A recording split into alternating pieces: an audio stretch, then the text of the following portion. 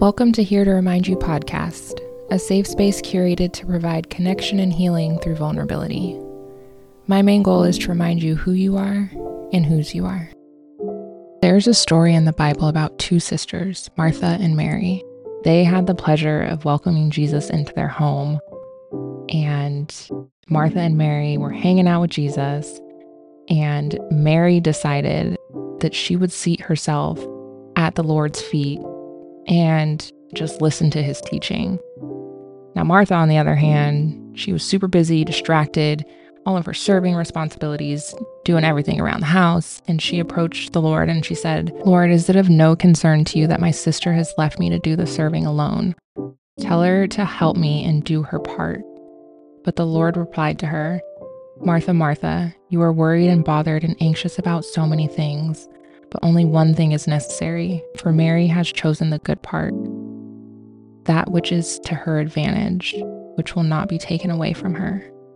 For a while, I read this story and I was like, well, yeah, Mary should be helping Martha. Martha's doing everything. There are certain tasks and things that need to be done, but you take it to the next level. And if you're not doing something, you feel almost like that's not productive, or in other terms, that it's not good. And if you can't see the work of your own hands, you deem the whole day a wash. Or if you don't check everything off the list, you feel like really bad about yourself or something like that. I don't think that I'm the only one that has struggled through that. If you don't know already, I am in a season where God told me to quit my job. And so what did I do? I quit my job. And I've just been hanging out with the Lord. I've worked on the things that he said I could work on. But other than that, just been hanging. And so in the season, it has shown me a lot of different things. And one of the things is that I equate my productivity, the work of my hands, as something that is good, even when it might not be the thing that God told me to do. And honestly, unlearning that behavior and that habit has been something that I think has taken me forever, but it's been a learning process, to say the very, very least. Because if we're honest, society has told us since we were little children that in order for you to be productive, it needs to look one way. And that one way is typically being busy. And especially in America, we have a very tough time with slowing down or enjoying life or taking breaks or taking our PTO at work. And we're almost scrutinized when we do slow down, when we do take the PTO, when we do take a break. It's seen as something negative. As I was wrestling through this concept the other day, I fall asleep, and in the middle of the night, God woke me up. And whenever he wakes me up in the middle of the night, I just start praying for people. Whoever comes to mind, it's like, you get a prayer, you get a prayer, you get a prayer. Everybody gets a prayer.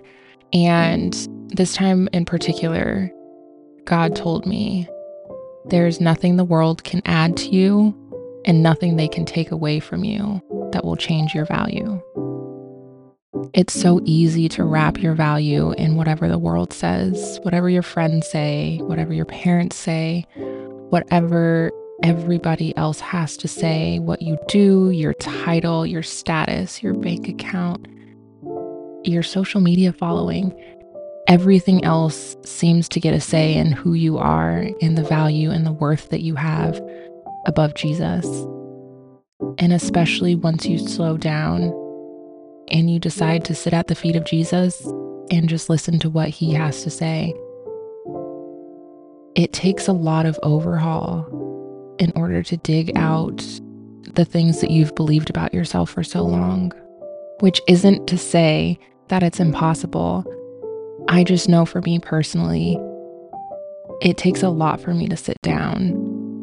And what God is asking is that you build an intentional, intimate relationship with him so that you can know what he says about you, so that you can know how much he loves you, so that you can find that your value is only in Him, and He's the one that knew you since before the beginning of time. He's the one that knit you together in your mother's womb. And so everybody else and everything else in this world, if they weren't there when He knit you together in your mother's womb, they don't get a say in your value. I'm here to remind you, choose the good part. You are worthy of slowing down long enough to sit at the feet of Jesus and receive what He has for you.